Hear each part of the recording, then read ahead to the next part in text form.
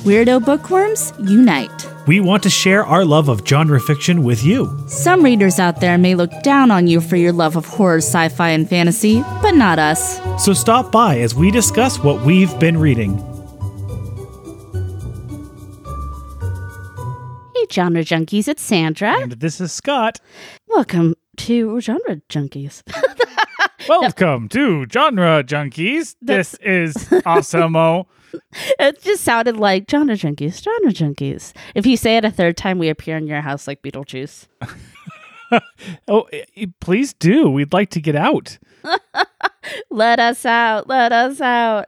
Hello. Welcome, welcome, welcome. Tonight we have a very special episode for you. You notice it's been a very special episode for just months at this point because we've had so many great author interviews. Yes. No, I mean, I'm proud of it. And every one of our episodes is special. Every one of our authors we talk to is special. And it's just such a proud thing to get to talk to these folks and have that, that to share with our audience. And so then if you guys want to read their books or you just like hearing authors talk, we can provide that for you. It's a service that we can provide. So on tonight's very, very special episode. Now, I'm kind of saying that like it's like an after-school special. I know. Like the drug episode now. It's the drug episode of Genre Junkies, everybody. It's not entirely true. On tonight's episode, we talk once again with our friend, author Marit Weisenberg, who we have talked to before, but it was about 2 years ago. Yeah, I can't believe that it has been that long since we talked to her. Neither could she. So we talked to her about her new novel, The Insomniacs, and I think this is going to be quite an interesting topic to discuss for this book. It's a little different than some stuff that we've read before, but it is adjacent to our wheelhouse for sure. Yeah, we've been kind of branching out a little bit recently, going a little bit outside of just strictly horror, sci-fi, fantasy, and kind of been going into a little bit more of, as you may have seen, thrillers, straight young adult contemporary. We have some true crime coming up. Yeah, I mean, like I said, there's an adjacentness to it that I think is relevant, but a lot of it is just kind of finding these stories that we don't want to fly under people's radars too, that we think the author or the story itself has something to say. If you can hear a crunching in the background, the producer, Stitches, is crawling into a bag, as cats are wont to do. It's her favorite thing in the world. If that's how she wants to produce this episode, that's her process, and we're going to let her do that. Some Foley work. But yeah, I mean, always horror, fantasy, sci-fi is like our church. That's our Father, Son, Holy Spirit. And we always come back to that. But sometimes you find little bird paths off of there. So tonight's kind of like that. Tonight's book is kind of a YA, I was calling it a YA mystery psychological contemporary. I think that is a very long but very apt category. Yeah, and I mean, you can break it down however you want, but those ones really come to mind to me to a place where I'm like, I can't get rid of one of those descriptors. I like all of them. Yep, it's going to be a very long episode title in that case. We need to come up with some sort of an anachronism, a WAP, if you will. Look how relevant we are here at Genre Junkies. Yeah, we know what that is. So, for our fun fact, I actually want to do a little plugging. Okay, plug away. So it's always spooky season in the Genre Junkies household. And this year, Halloween is going to look a little different. But as we talked about on some of my other shows, on The Cult Show and on Spooky Slumber Party, Halloween, if you love it, that's an all year round thing. And October 31st is just for the tourists. So even though Halloween's going to look different for all of us in a pandemic, it's still going to happen. It's still going to be a lot of fun. And, if you're new around here, maybe you don't know. The month of October, we completely dedicate to horror. It's all horror all the time. We usually squeeze in a couple of extra episodes while we're at it. Try, man. We try. So I'm really, really excited because that's part of my Halloween season is doing that with you guys, is reading horror books with you guys. And if I can get my act together, I really want to put out a reading list of what we're going to do all October so you can follow along. We'll post that on social media and stuff. That's Auntie Sandy's goal. That's my fun fact for the week. Can I assign your fun fact for you? Go for it, I guess. Yes. So Scott's fun fact is he got a bag of Warhead candy and he's been trying to eat them. That is so funny. That was going to be my fun fact. Oh my God. I feel like this needs to be perhaps, I think we need to do a Reels and a TikTok of you eating a Warhead because it's f***ing hilarious. I actually have like a little bit of a Tumor. Sure, yes. Obsessed. No, like a lock in my jaw from having one. Like, you know, that the way you tense up when you have that super sour beginning. Like, my jaw hurts from it now. I have not had a Warhead in a very, very, very long time. Do you think if you rinsed it off, it would not be sour? Is that a thing? Well, if I rinsed it off, it would just be pure sugar. After the citric acid that's on the top, there's technically different flavors. It's basically just a hard candy of corn syrup and sugar. So the sour is what it's all about. Sour's what it's all about, people. Oh my gosh, hilarious. But I mean, if you want to see that, if you want to see actual live footage of Scott eating a Warhead, I know you do. So I think you should let that be known. I don't think anyone wants to see me eat live, but thank you. Well, I wouldn't exactly call it eating. It's more like, I don't know what it is. Wiggling? Squirming? It's kind of painful, to be honest with you. But it's like you don't stop, so that makes it even funnier. I don't know. Warheads are hilarious. So, let's see. The episode with Marit is spoiler free, is it not? It is. It is spoiler free. So we will include that whole interview. And then you can join us in the spoiler section if you're ready for that. And there may be a spoiler from Marit as well in there. Okay. So let me get the description here. So can I also just point out to anybody who hasn't seen this, The Insomniacs is one of the most beautiful book covers I've seen in a long time. That's funny. I read this on ebook. I don't know if I paid attention to the cover. Oh, it's so pretty. It looks like it's like a twilight, like kind of, early morning scene over a neighborhood, over like some suburban houses, which is very relevant. And there's lights on because that's, of course, our two characters who have their lights on. But it's just like a little tiny sliver of a moon. And the title is kind of fuzzy. And it's just, I don't know. It's just beautiful colors. I just really am feeling it. That is actually a very cool cover, and that absolutely would pique my interest in the store. Same. Not that there's a whole lot of going to the store right now, but no, it's a good cover. That's a good cover. You're right. All right, so here's the story of The Insomniacs by Marit Weisenberg. Ingrid can't sleep. She can't remember either. A competitive diver, 17-year-old Ingrid is haunted by what she saw at the pool at a routine meet before falling off the high dive and waking up concussed. The only thing she remembers about the moment before her dive is locking eyes with Van, her neighbor, former best friend, and forever crush, kissing his girlfriend on the sidelines. But that can't be all. Then one sleepless night, she sees Van out her window looking back at her. They begin not sleeping together by night, still ignoring each other at school by day. Ingrid tells herself this is just temporary, but soon she and Van are up every night piecing her memory back together. As Van works through his own reasons for not being able to sleep, they're both pulled into a mystery that threatens to turn their quiet neighborhood into a darker place than they realized. It's so intriguing on that. It's a great premise. And I mean, it lives up. It totally lives up. So let's just kind of get right into it, okay?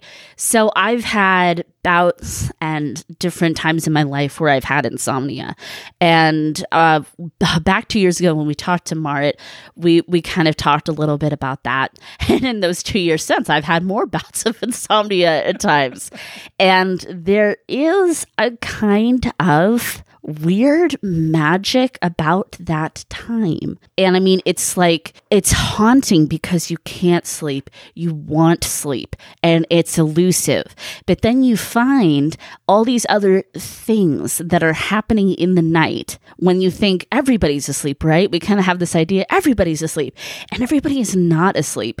And there's this whole other thing that's going on while the rest of your household is asleep. And people do start to lead these kind of double lives. It's interesting. I have very rarely suffered from insomnia. But the few times that I have, there are things that you notice at 3-4 o'clock in the morning that, just it can be little things like, oh, I guess my neighbor goes to work pretty early in the morning.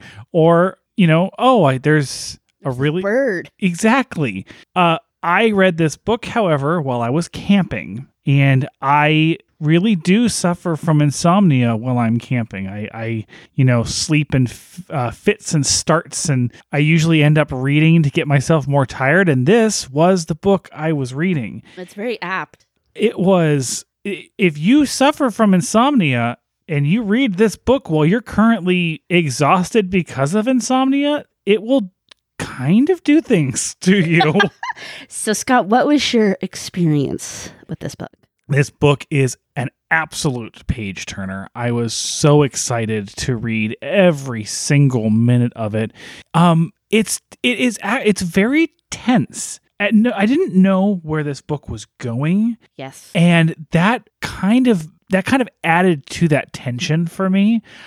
There's points in this book where it could go in any direction. There can be just it can just be an issue of mental health. It can be incredibly dark with, something really sinister happening, and then everything in between. And waiting for that shoe to drop, waiting for that emotional payoff was stressful, but I couldn't wait to get to it. I guess I should say there's a trigger warning in this book, and I think that we will put that before the spoiler section because it does lead to some spoiler questions with Marit too. Yes. So we'll put that in there, but we'll keep this part all trigger free and hence spoiler free. So you'll just be able to not get all the spoilers, but hear that at the beginning of the spoiler section. That's how we do it here on Genre Junkies. Yeah.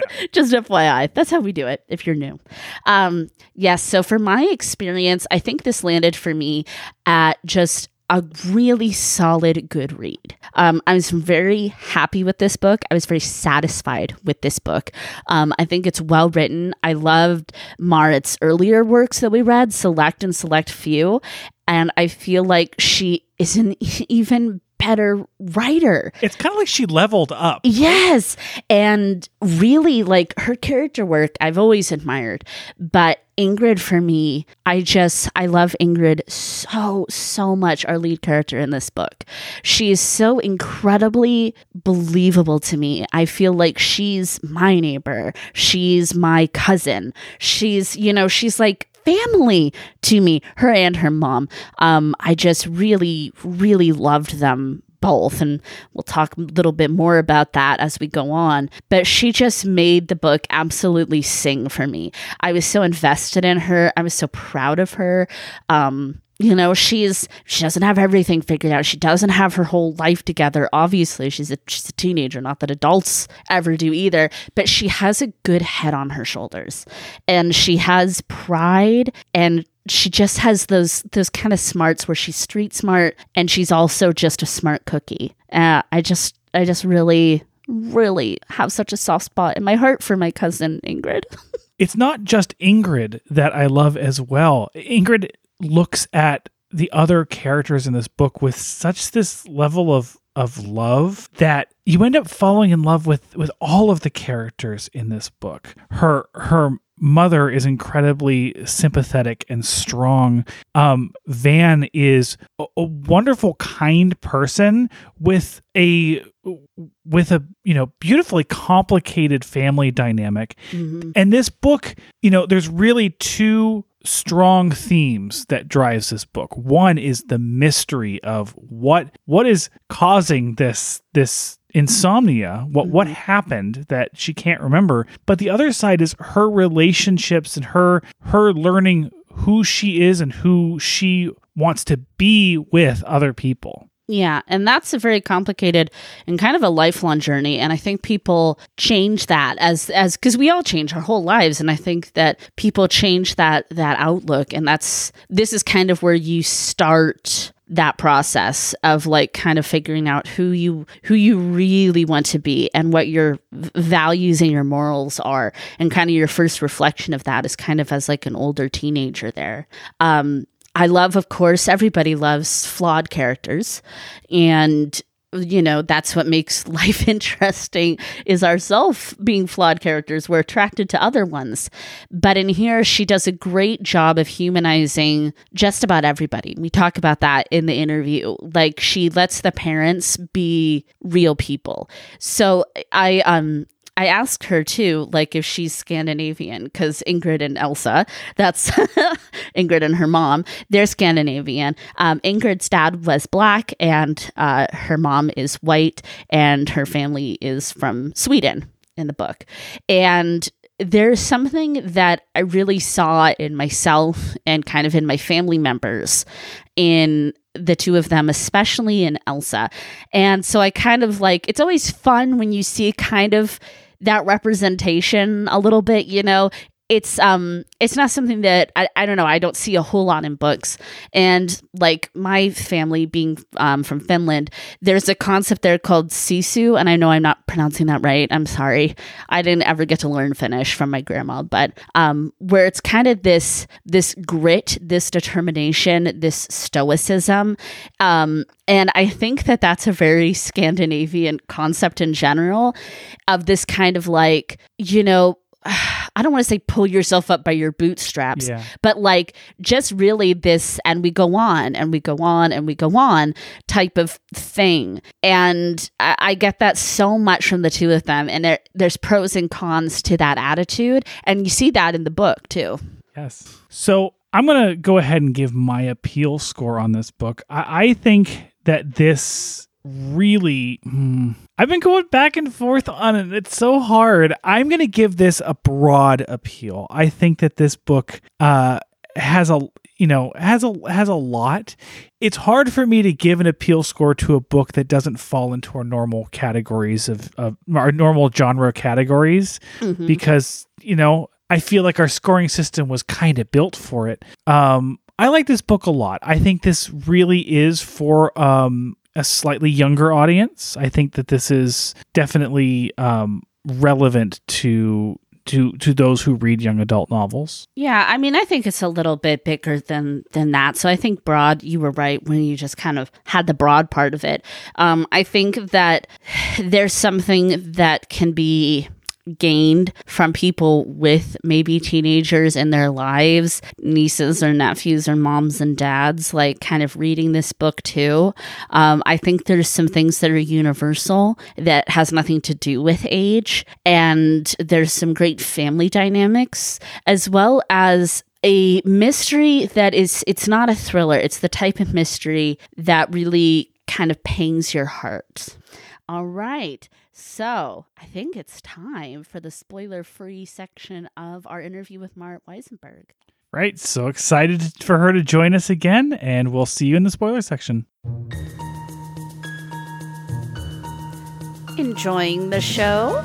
Please like and subscribe on iTunes. You can find us on Twitter and Instagram at Genre Junkies. And don't forget to visit the website, genrejunkies.com.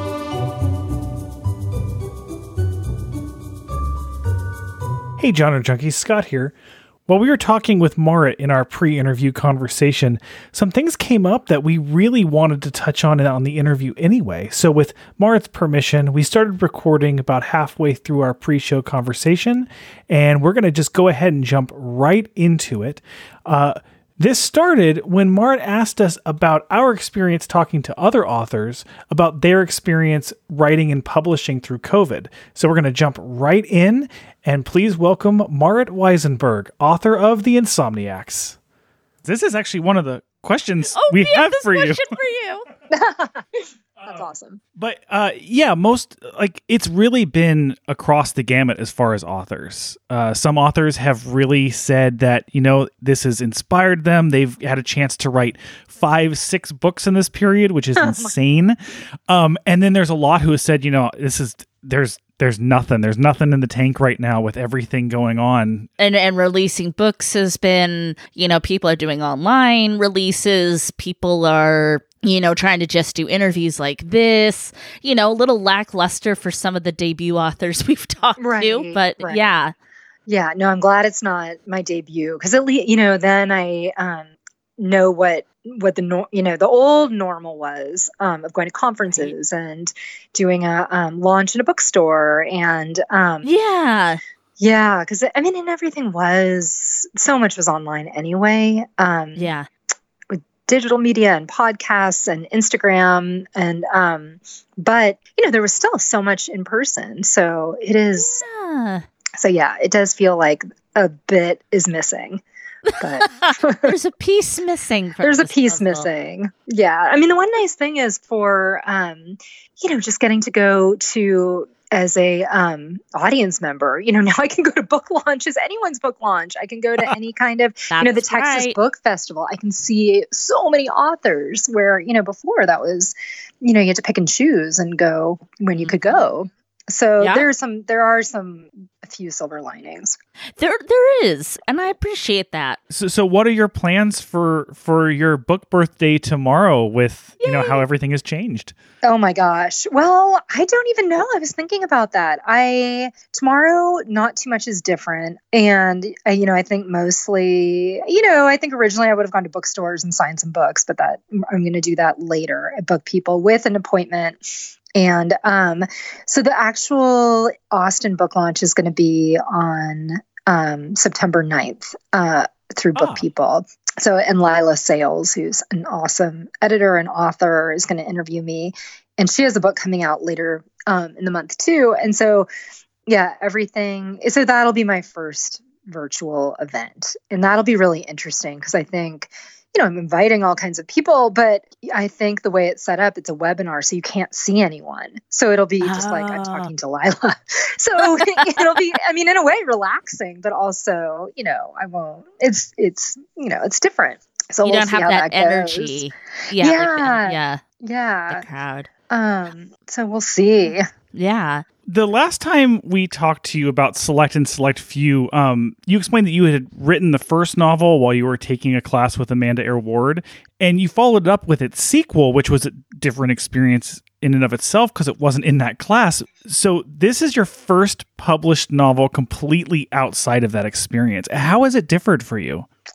I think it was funny because when I finished, I just kind of did what I did the first 2 times. It was like a new year, and it's seemingly I always kind of start books in January, and so I just kind of stayed on the same schedule. And I think I was so scared of what happens when I'm done with these 2 books that I had a few years planned out, and then it was okay, now what? And I just hit the ground running and stayed on a schedule and took a lot of what I learned from Amanda's class and kind of plotted out my 5 main scenes and then finished my first draft. And it was funny. Like I learned sort of the way I work and my method and whether or not, maybe I should be making adjustments to it, but it's worked for me to stick to this crazy rigid way I write books. Well, first of all, it sounds like that class really stuck, which is awesome. Yeah. But I'll just go ahead and spoil it for you for the episode. It's working. Oh, thank you. Thank you so much. Yeah. Every time I have no idea, I'm like, is this working?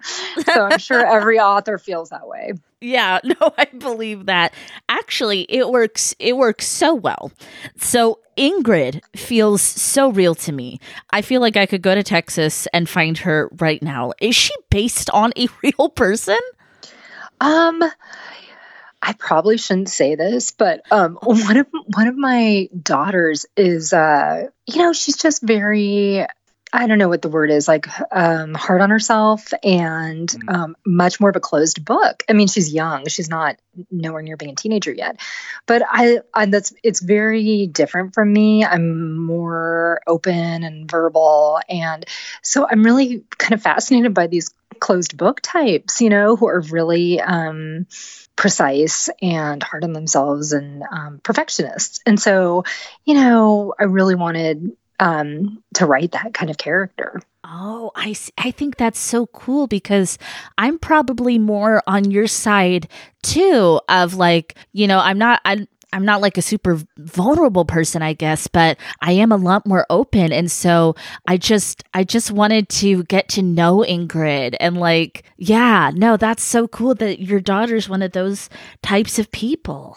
And it's so different from me, because I do think, and I am really fascinated by that question of, when you there is a lot of power when you hold your cards close to the vest, and people can't read you.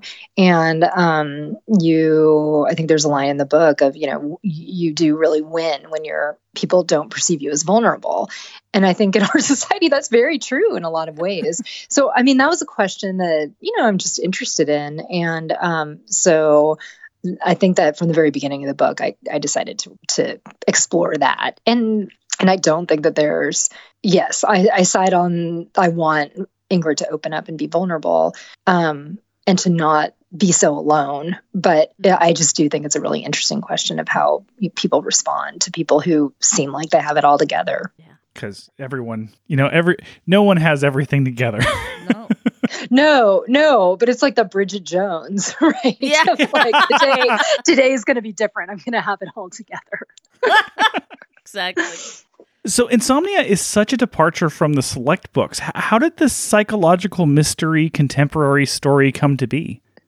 I think I always had the idea of, in high school, I had a friend who, she was an insomniac. And at some point, I realized she had this whole second life at night. I mean, she was friends with people who I didn't even know she knew, and boys, and she'd be on the phone all night.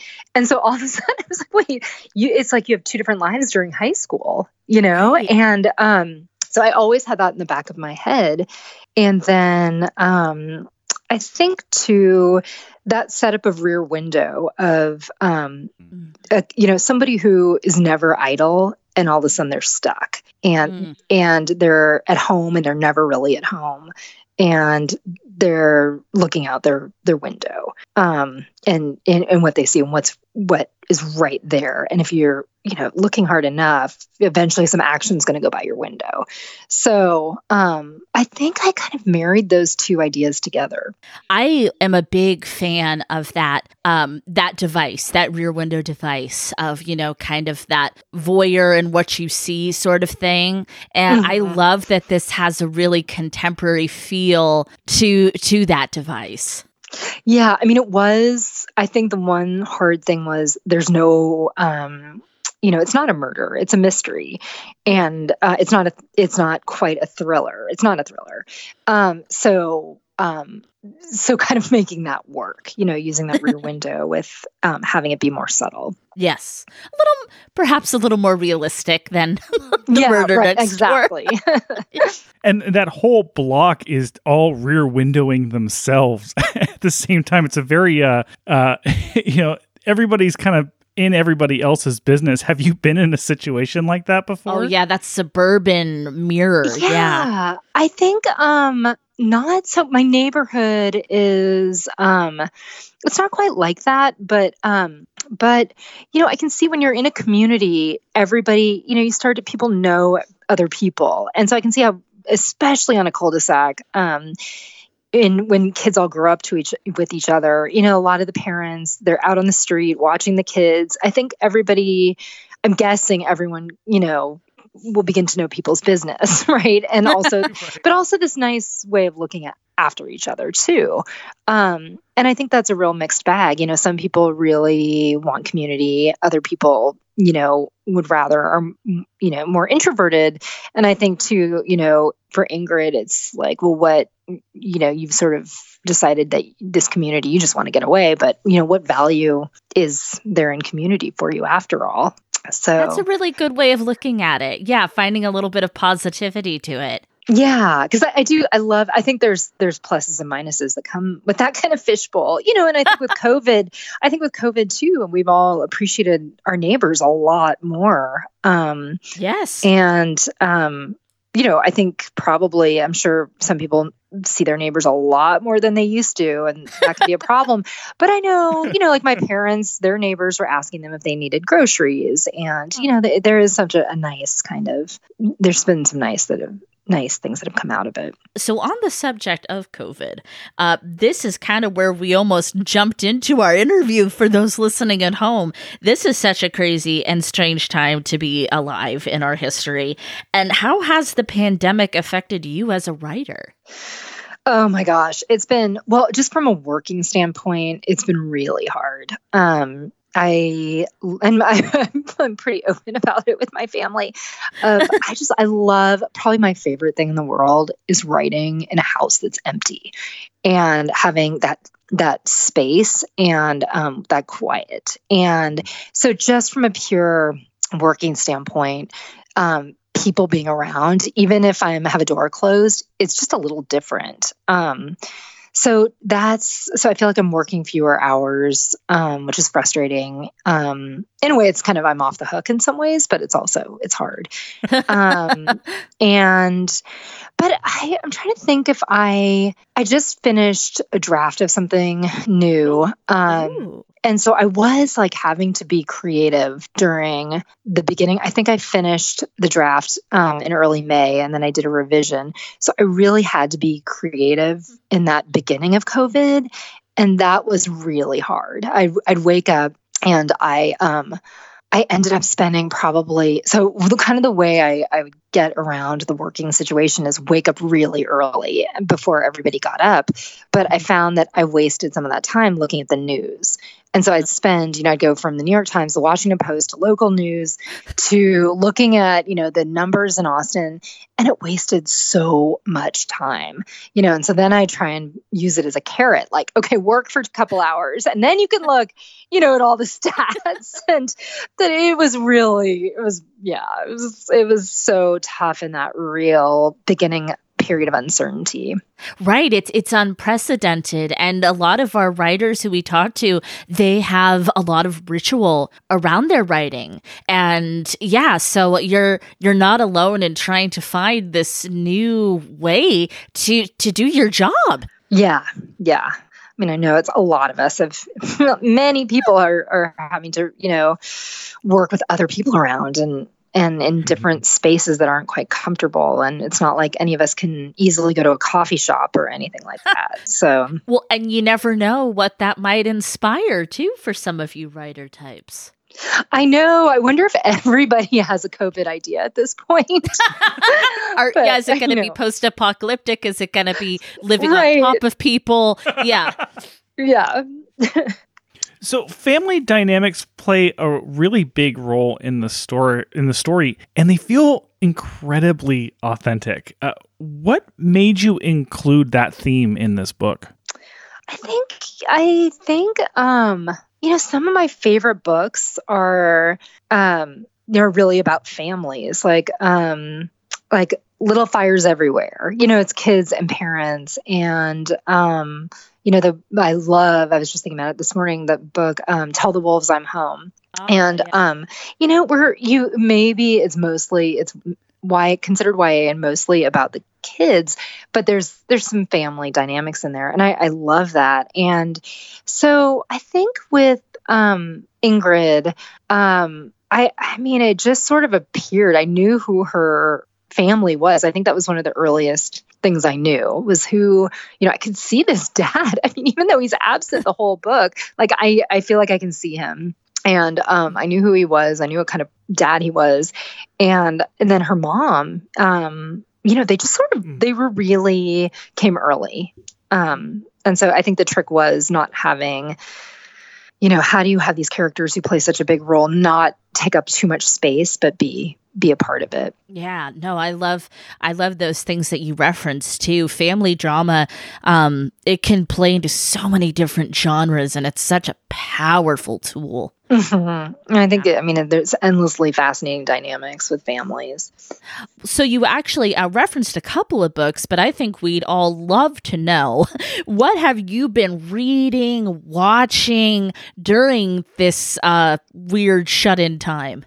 Oh, I think, the big Normal People was the big winner for me during COVID, which, but the Sally Rooney, I read the book back in the fall, and I passionately adore that book. And then the Hulu series came out, and I was not, prepared to watch a show about, one of my favorite books, but it did not disappoint. It was so intense and beautiful. And I could only watch one episode at a time because it was so intense. And I don't know if you guys have seen it, but, it's essentially, these teens, and then they go in their early 20s and their relationship, which, that is right up my alley. So I loved it. And then I think I've been reading YA. I've been reading, trying to think, thrillers. It's been such a long, crazy haul that a lot of The Last Dance, that was a huge family winner of the Michael Jordan documentary series. Yeah. But yeah, it feels like it's all been a blur. Fair enough. Just absorbing so much. I learned a lot about the sport of diving during this book. It's so amazing. We're big proponents of read anything. You will always learn something. And I had no idea about what it was like to be a diver. Are you a diver, or anyone in your family? No. That was another crazy thing I did. Was I don't know why. Ingrid just was a diver, and I'm not the biggest fan of, I would rather write than do research, where I have, a few writer friends who just love research. And and so, but I was like, okay, now I need to figure this out. So I talked to a few people, and I went to a couple diving practices, but it was mostly from talking to people, kind of hearing about, there are different types of people who approaches, basically, and what a coach can do for you, and just how, it's crazy watching someone dive from so high. I would never. You really have to be so fearless. So I was pretty fascinated by that. Oh yeah, no, I cannot imagine. I guess you have to start when you're young and fearless, because good Lord, when you don't know any better. And I think too, and I think also I was reading, I'm trying to remember what skier it was, but she had this moment where, she is this amazing skier. And she, for whatever reason, kind of early 20s, had this moment where she kind of developed an awareness, kind of like Ingrid does. And at that point, it just messed with her mental state, so you're, and there've been, for me, it was also skiing. When I was little, I didn't think too much about it. And then, as I got to be a teenager, I was like, wait, this is scary. And so that moment of awareness and how that can mess with you. And it is kind of this coming of age moment of, I'm not completely, things can happen to me. This is almost a statement more than a question, but I just wanted to say thank you for including such a diverse cast of characters. The neighborhood feels real, and we love reading books like that and promoting that diversity. Thank you for doing that. Oh, good. Yay. It's important. Yeah, no, it is. It is. Yeah, and it was really important for me that Van be different from the rest of his family. That's a dynamic that was interesting to me. Oh my gosh. Well, and such an interesting character Van is, where I just wanted to know, like, how's he going to turn out? How is Van going to be okay? And it's funny because, like, I was so attached to Ingrid, and I found myself just getting more and more attached to Van throughout the story. Yeah, I mean, it's like, it's so sad, you know. I really and I actually know someone that happened to, when they like were small. Their father was hit on the side of the road changing a tire, and you know, they never really knew their dad. And so, yeah, so I think because I knew that had happened to someone, like, I really felt that for Van, you know, of like this huge, and you kind of had this, your mother too had this before, you know, and then kind of this second life after that. Maybe she moved on, but you know, didn't really.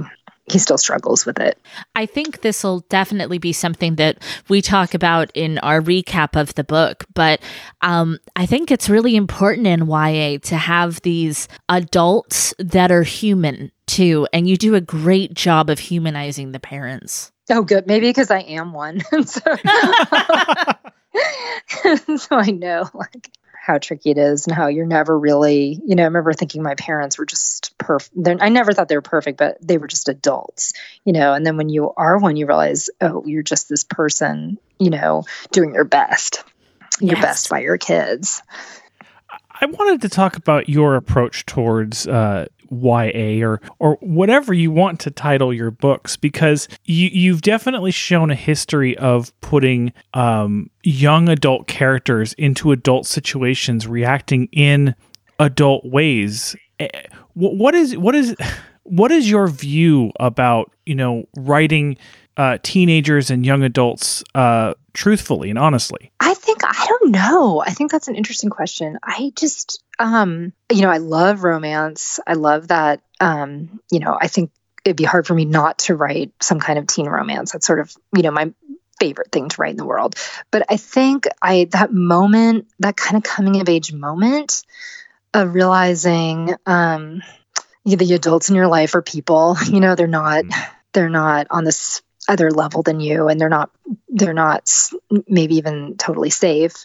You know, I just think there's that moment that, and maybe most people can't point to that moment that it happens, but some of us can, you know, and I think I'm interested in that moment. And so I think that maybe that's what I'm trying to get to in what I'm writing. 2 quick questions. 1, how is your adorable dog? He's so adorable. How's he doing? Is he doing good? He's doing great. And yes, he is just the most spoiled dog with his good dog food. And yes. Yeah, he is adorable, and he doesn't bark and he doesn't jump. And so he's such a good, I was so scared about getting a dog with riding at home. And so he's turned out to be a really good, as long as he gets a big run in the morning, he leaves me alone. So I can write. I love it. Oh, you need to post just like a daily picture of him. He's just. I know. Oh, and he has the longest eyelashes in the entire world. So yeah, he's sweet. And second question, and I hope you don't mind me asking this, are you, and I know because of your name, are you Scandinavian like Ingrid and Elsa? Yes. So yeah, okay. So am I. I'm part. Yeah. Yes. So yeah, my mom is part Norwegian. So yeah, that's where I got the name. And then it's funny because I did not really want to write my exact dynamic, but I ended up I did. So my mom is part Scandinavian, not totally like Elsa. And then my dad is Jewish. So that's the dynamic I grew up with. Oh, I love it. Thank you for answering that, because I am hella Scandinavian. Oh, you are? And, yeah. Nice. And so I love reading about Scandinavian American characters, and I'm going to talk more about that in the episode too. But it was just a lot of your voice. What country? Finland. Oh, Yeah. that's And a lot of, like I've said, I'll get into it. It's more like, kind of gushing than like questions, but I see so much of Elsa and myself and my family. So oh, that's awesome. that it's just that it's kind of and good and bad. Yeah. No, yeah. My mom's family, and I've been back in Norway, and they're yes, I won't say more.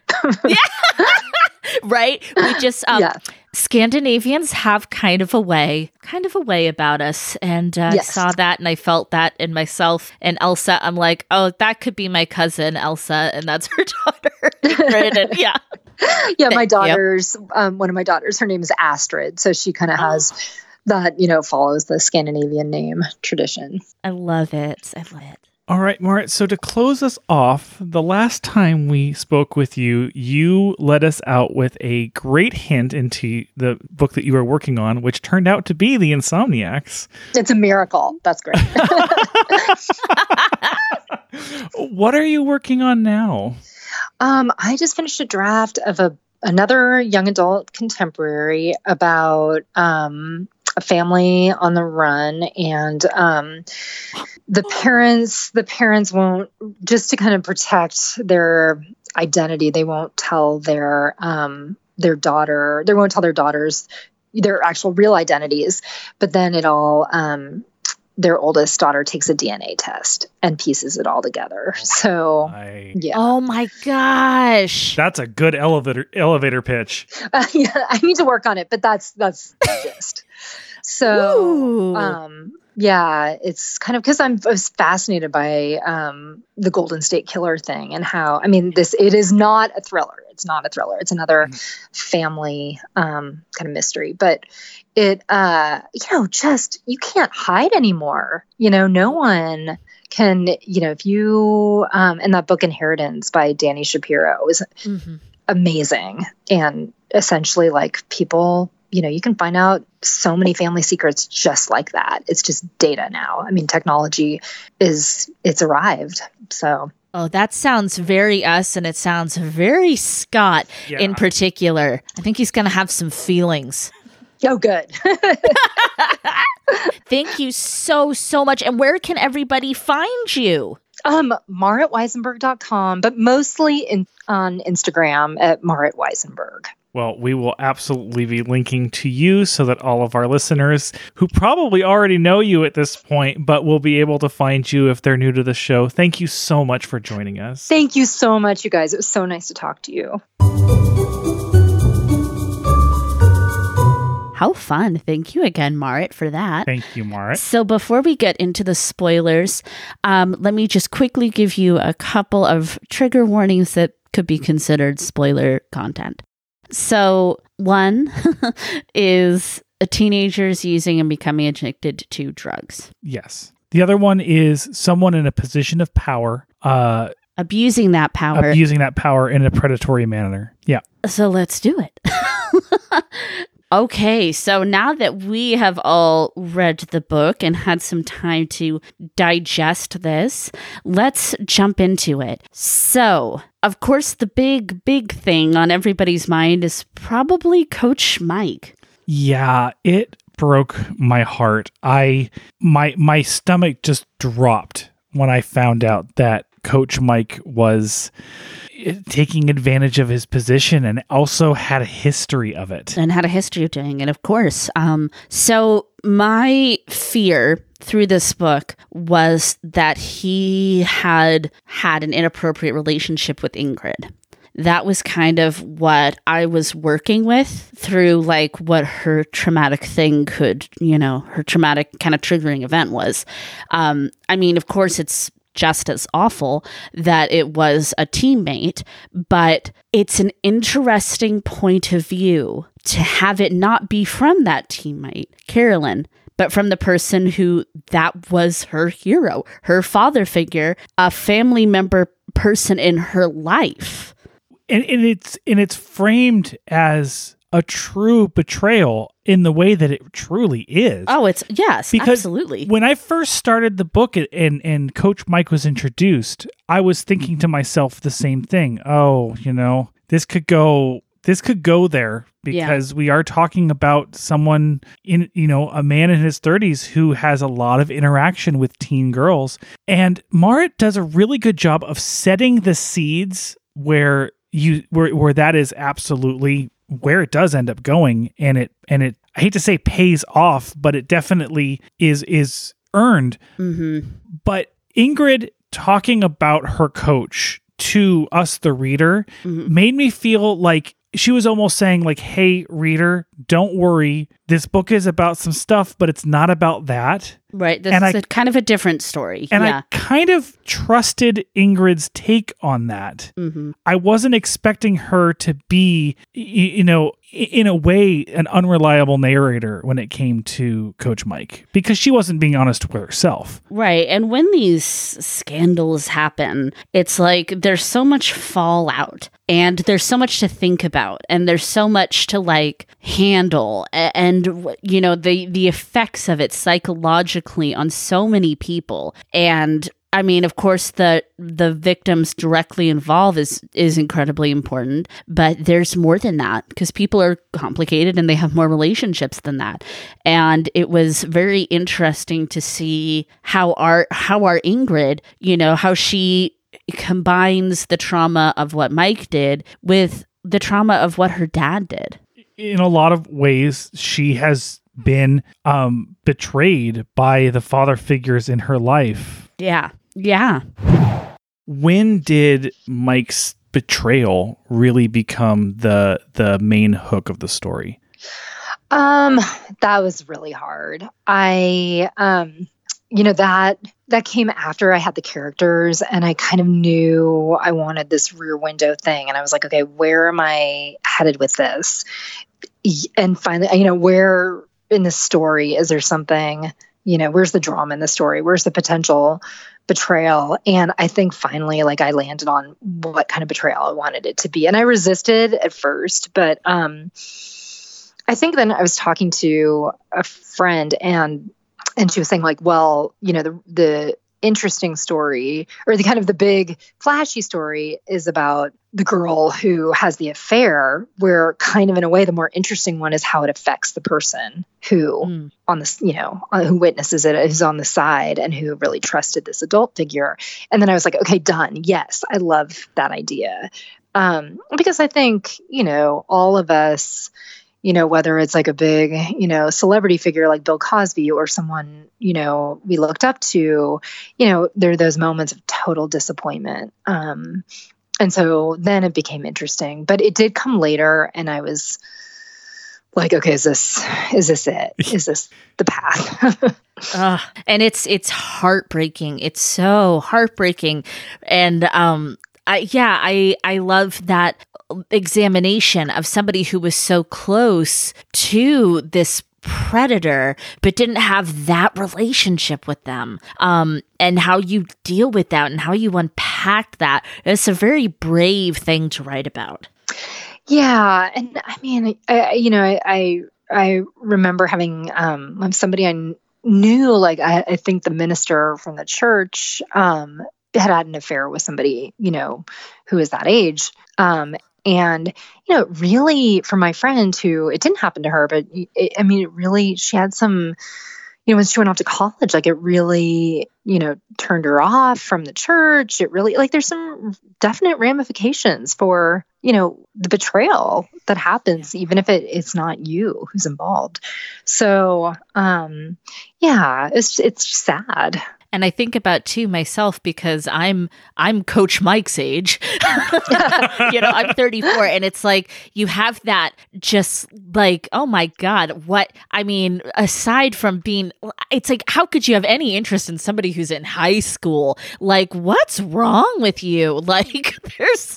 It's like a different species almost. Yeah, but don't you know those people who are, kind of like king of the kids, I feel and who they want that glory day back or something. Yeah, and they're awkward with parents, but they're they're so great in their realm, and they get such accolades, and they can kind of create their own cult of celebrity.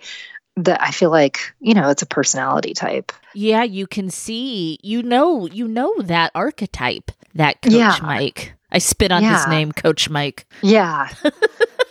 One of the first things that came to mind for me when I was reading this book is, this could be a Coach Mike situation. And you do a really strong job of steering the reader away from that and like instilling this strong level of trust in Mike where you just don't even think about him anymore. How did you, what was the process to create that feeling? Oh, that was actually really, really hard. So I think the first draft was I think he was much more of a jerk. He was much more he's controlling still, but he was her father figure, but he was not a great guy. And then it was like, no. Finally, it was kind of a relief when I landed on he needs to be someone like we all love. Everybody loves him, but he still needs to be that coach who's like ordering her around and like, you've got this, and like, pain is weakness leaving the body, like that kind of thing. It was hard. And also how to make it, not out of nowhere, to lay down enough track that, then you can see it later. It was tricky, but Mike was super duper tricky for me. And I think I kind of ended up filling him in later in the process because my first draft, I wasn't sure. He wasn't coming through for me at all. I think that's great. I think you totally nailed it because it didn't come completely out of, the blue that he, had something ulterior going on. But it was a good misdirection too. When it hit, it hurt. Oh, good. I mean, and it's sad, but and I remember, effective. My agent and I think before we submitted it to my editor, I think it was that, I think we put in a couple scenes that made him a little heinous. I think that was missing before. I think we put in, she suggested, it was a great suggestion, that scene where Ingrid imagines how it all, happened. Yeah, there was a lot.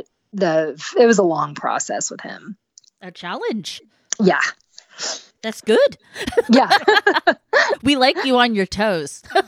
Yeah. No, it's funny with every book. It's with every project, you just don't know what's going to end up giving you trouble and what, there's always a couple things that I get stuck. And so that was one of them for this.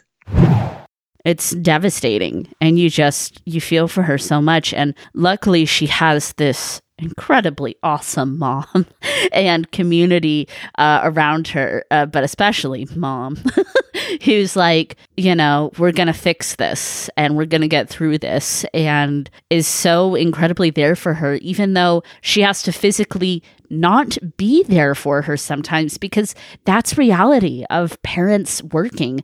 And when they make a point that her mom wants to spend that quality time with her and kind of thanks her for the things she does and all of that, they love each other, they're very bonded and committed, but it's complicated because her mom doesn't cook. They have TV dinners, and they see each other at these kind of odd hours.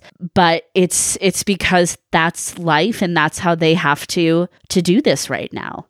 It's really difficult to be, it's really difficult for somebody who is growing up themselves and learning who they are and learning who they want to be. Yes. And at the same time, be very worried about their own parents' happiness. And I appreciate how their relationship is presented in a complicated manner where her mother is not doing something wrong. She is making sacrifices and working very hard for Ingrid, very strictly for Ingrid. And because of that, she is not around very much. And that is very difficult. And Ingrid recognizes the sacrifices that her mother has to make. Yeah. And therefore, makes decisions around that. That's an unfortunate position to be in as a child. At the same time, there's nothing wrong with their relationship. And in fact, in a lot of ways, it's very beautiful. And part of that is because, especially after Ingrid, makes some realizations about herself and finally gets some sleep, they're able to communicate Well, and it's important to remember and to see that not everybody's rich, and that's complicated. I grew up poor, and I get that, and I got so much of that setting and that feeling, and kind of this guilt and this obligation that Ingrid feels to do her best and do her utmost to make things easy on her mom. And she sees the bills, and she sees the house needs repair and all of that stuff, and that it's a complicated way to feel, because you feel proud, and you know that your parents doing the best, but of course it's like, she doesn't necessarily want friends to come over and stuff because she feels a little embarrassed, and it's like, that's totally fine. That's totally understandable. And I feel like so many people are in that, kind of lower middle class, in quotes I'm saying, boat where, you're not rich, and you do see what your neighbors have and how they live, and you have complicated feelings about it. When the moment when you are aware of the haves and have-nots and see that you're one of the have-nots, that can be very difficult. Oh, absolutely. Very, very difficult. And it puts a lot of pressure on the child and the parent. No doubt. I'd kind of said earlier that I think this is a good book to read if you have teens in your life, whether you're a parent or maybe you're a big sister or an uncle or whatever your thing is. Because I feel like in a lot of ways, there's stuff I vividly remember about being a teenager, but at the same time, there's stuff that I don't remember. And so it's, you get what I mean? So there's like times where it's like, oh yeah, gosh, that was weird. And I such this fog of like, I remember having feelings like that. And I remember feeling complicated about these things. And, nothing is new under the sun. And kids of all ages are still going through traumas and weird things and first loves and worries and anxieties. And it just kind of helps to, have a little check-in sometime to remember that, they're people too. Yeah, because I can say that, even as we get older, sometimes we make some jokes about, the younger generation and the kids. Oh, what do they have to worry about? That's because we're millennials and we're being abused by Gen Z on a daily basis. So it's a little bit of a striking back. Yes, but no, it is important to remember the struggles and very unique pressures that are on teenagers. And this is a really real representation of that. Even mature teenagers like Ingrid, and like how in a lot of ways I was, kind of a mature teen, kind of going through some stuff too, is you're still a teen. And, there's times where the teen feels, I've got to take this on and I've got to shoulder this burden. And it's like, no, you don't. And it's hard for them to say it. So sometimes as the adult in a situation, you have to remind them that you're there for that stuff.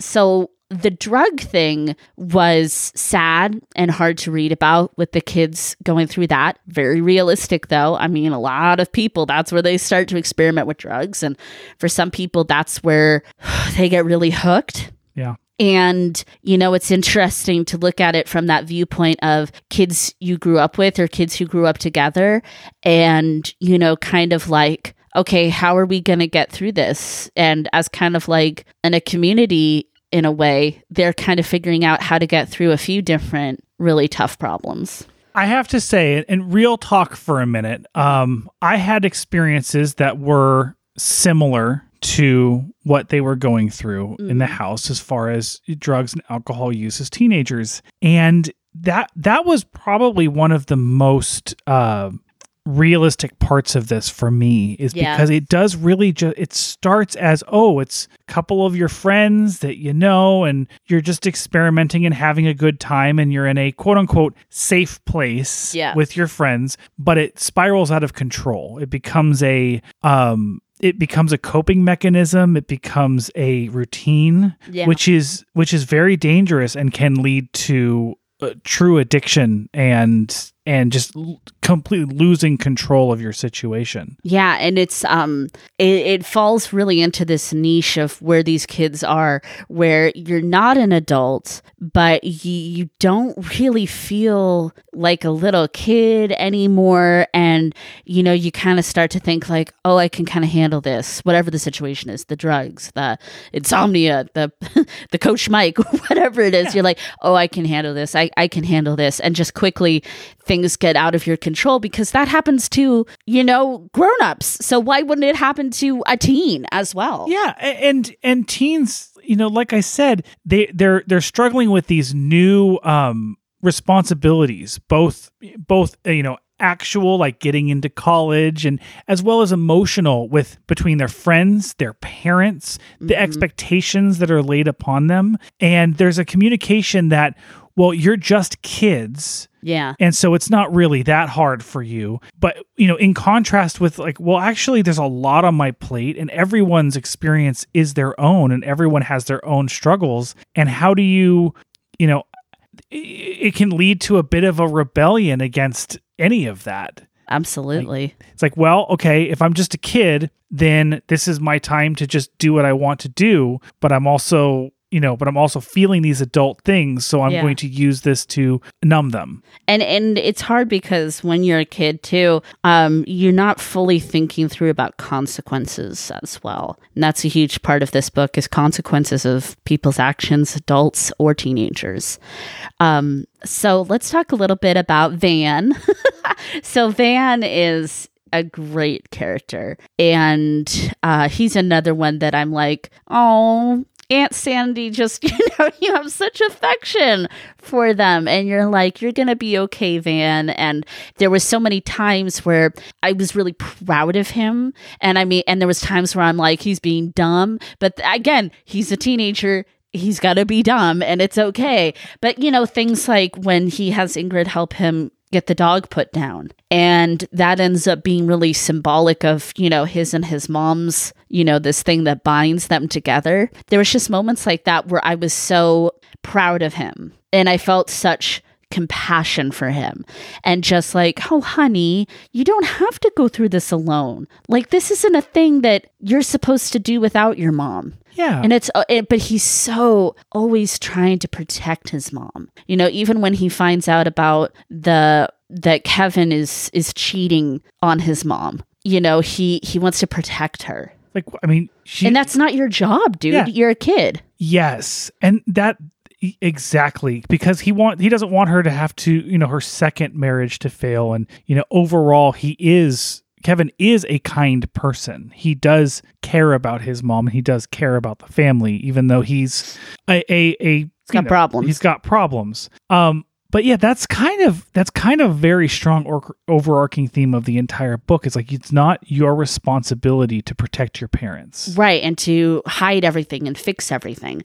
There was actually a moment that really struck me in the book, and it's when Kevin, who's Van's stepdad, he kind of has this moment where he really steps up, and he goes into like this full angry protector mode. And Ingrid's like, wow, I really am kind of feeling this vibe.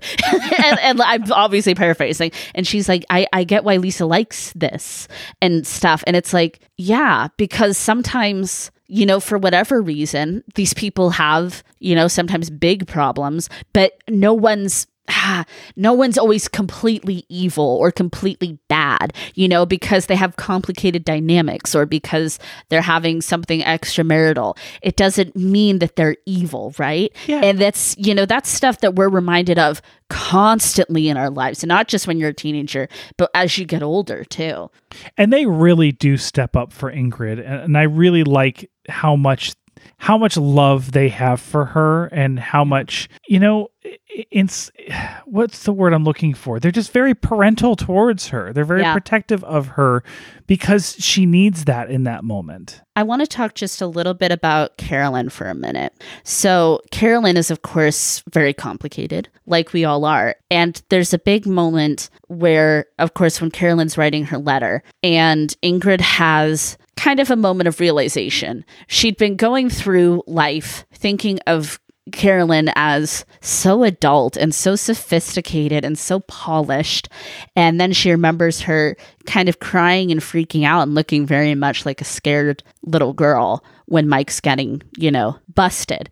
And, and even in her letter, she's coming off kind of coy and aloof, but she's being very sweet and sincere in what she says to Ingrid. And as a grown-up person, you can just really see that. And it just really made my heart really open towards Carolyn, because you can see she's in that mode too of, I want to be, I'm 18, I'm an adult. And it's like, technically, it's like, exactly. It's like, yes, technically. However, that doesn't mean that you're ready to make adult decisions. And having a relationship with somebody who's like almost old enough to be your dad is kind of an adult decision to make. And of course, the fact that he is your coach, it's hard to see that it's like, oh, Carolyn, that's really not okay, because he should know better in this situation. And, and she has such sincerity in the things she's saying for Ingrid. And you just like, I don't know. I just really hope she's doing okay. I hope that she's okay too. I hope she's doing okay. The ending of this book troubled me with her and with Coach Mike. It was very hard to, I wanted the police to come in and just destroy everything. And Coach Mike, I never want to see you again. Go live in a ditch. Like, I really wanted like this demonization. But that's not realistic. Yeah. And but it is difficult because, there are choices that people make and things are complicated, but I really feel for Carolyn, who doesn't see what happened, really. She doesn't see it yet. And I hope she does, and that she gets into relationships with people more like Van. People who are good and people who care and have good hearts. And I thought that was so cool too, that moment when Ingrid tells that to Lisa and Kevin. She just kind of blurts out, Van's a good person. And it's like, because, they're all dealing with, oh my God, Van's been doing drugs. The kids are doing drugs. And it's like, oh my God, they're sneaking into this house. And that's so, I imagine, scary for them. But it's like, but he's a good person. Yeah. He has a really good heart. And same thing with Max and Wilson. They're good people. They're nice boys. They're really nice boys. I wanted more of them because they made a stupid decision by not speaking out about Carolyn and Coach Mike, but it was because of, kind of this addiction and this scariness that they were facing. So you can see and you can have compassion towards that. Well, I think it's important in their situation is they didn't recognize that it was Coach Mike. They knew it was an older dude. Which you're 100% right. They still should have spoken up, but, they're afraid for themselves because it's going to... They learned a lesson, though. Yeah, it's going to throw everything that they're doing and the things that they currently want to do just into shambles. They're basically going to have to explain why they were at the house, what they're doing at the house, and that kind of ends that whole chapter. I have faith that if they knew that it was Coach Mike, they would have. Oh yeah, spoken up. The thing is that even good people make mistakes and have lessons to learn. So there's nothing wrong with that, and I have no doubt that they learned a lesson. And I like that. I think Ingrid's right. I think that those boys are going to be friends forever. And I think that Ingrid, she kind of re-cements herself into the group there a little bit at the end. And of course, now she's going to be dating Van, and I hope that's endgame for those two. Together forever. I mean, maybe that's kind of a lot to put on two 16-year-olds, but I like them together so much that I think it's important. I think that it was cool to read about EMDR therapy in a book as well, because that's something that's gaining a lot of popularity. And I know plenty of people who've done an EMDR, and it's really helped them. Yeah, I was going to ask you actually if that was the same therapy that we've talked about that other people have done. Yeah. Really interesting. I really appreciated her basically, this attitude about like, no, I don't want to dredge that stuff up. No, thank you. Yeah, she was, I mean, And that's part of a process for some people dealing with trauma too. Yeah, it's difficult. And it's not always like a straight road, right? Like there's lots of twists and turns and things you take time to sometimes suss out. It's different. And it's important for her because she always recognizes that was a very difficult time in her life, but she doesn't see herself as someone who is dealing with trauma, which she very much is. Right, which I feel like is very accurate portrayal of somebody going through trauma is, I'm fine. This is fine. And it's like, well, you know it's not fine. Why do you have insomnia? Like, why do you have, this XYZ? But it takes time. It takes time, children. Oh, Coach Mike, hate that Yeah. Die in a fire. Die in a fire, Coach Mike. You and your man bun, which I don't think he has anymore, but that's not the point. He's forever a man bun. I think that was Max's father who had a man bun. No, Coach Mike had one when he was younger. Or was it Mac? Well, yeah, he did have one. You're right. when he got his second wife. Is it weird that I'm in the movie of this, I'm picturing 20 years ago Dean Cain playing Coach Mike. What? Back during that's, I never watched it, but when we were kids, he had a Superman show, and I'm like, oh my God, it's that guy. Okay. Sorry, Dean Cain. I don't mean to throw you under the bus like that. That's not what I pictured at all, but I'm okay. But get under that bus. Funny enough, I pictured oh no, I can't think of his name, from Modern Family and from Pitch Perfect. Oh, Adam Levine. Is that who it is? Wait, it's the same Adam Devine. Adam Devine, yeah. Adam Levine's Maroon. Yeah. is the dude from Maroon 5 whose voice I don't like. Which also Sure. Yes. But no, Adam Devine. That's who I pictured as Coach Mike. Oh, looks like dude next door. Yes. Yeah. But he's a serpent. All right. So thank you guys so much for joining us. Let's put a bow on this. And this is going to be a hard one to give a rating for. But for me, I'm going to give this... I'm just going to go classic, and I'm going to say 4 hearts out of 5 for this novel. I think it's an important read. I think it's a beautifully written read we talked a little bit, but there's more. I mean, obviously you got this far. There's more diversity with the characters and with the neighborhood represented. And I think that's so cool. And this is an important message, and it's a mystery, but there's a lot of heart to it, and that's why I want to give it a heart rating. I'm going to score this based on Mart's ability to create completely complex characters and even more complex relationships with their families. She's so strong at it. I'm giving it 4.5 twists in a dive out of 5, I suppose. I think she makes me cry every time I read her. She finds a way to pull it off when it comes to her characters' relationship with their families and with their loved ones, because I care about them so much, and she does that to me. She's super, super good at it. Good job, Marit. And thank you again for being on the show. You're an absolute delight to talk to. And just such a nice presence with so much darkness going on in the world today to get to speak to you. So thank you, Marit. Thank you, Scott. Thank you, Sandra. Thank you, readers. And please keep reading past your bedtime.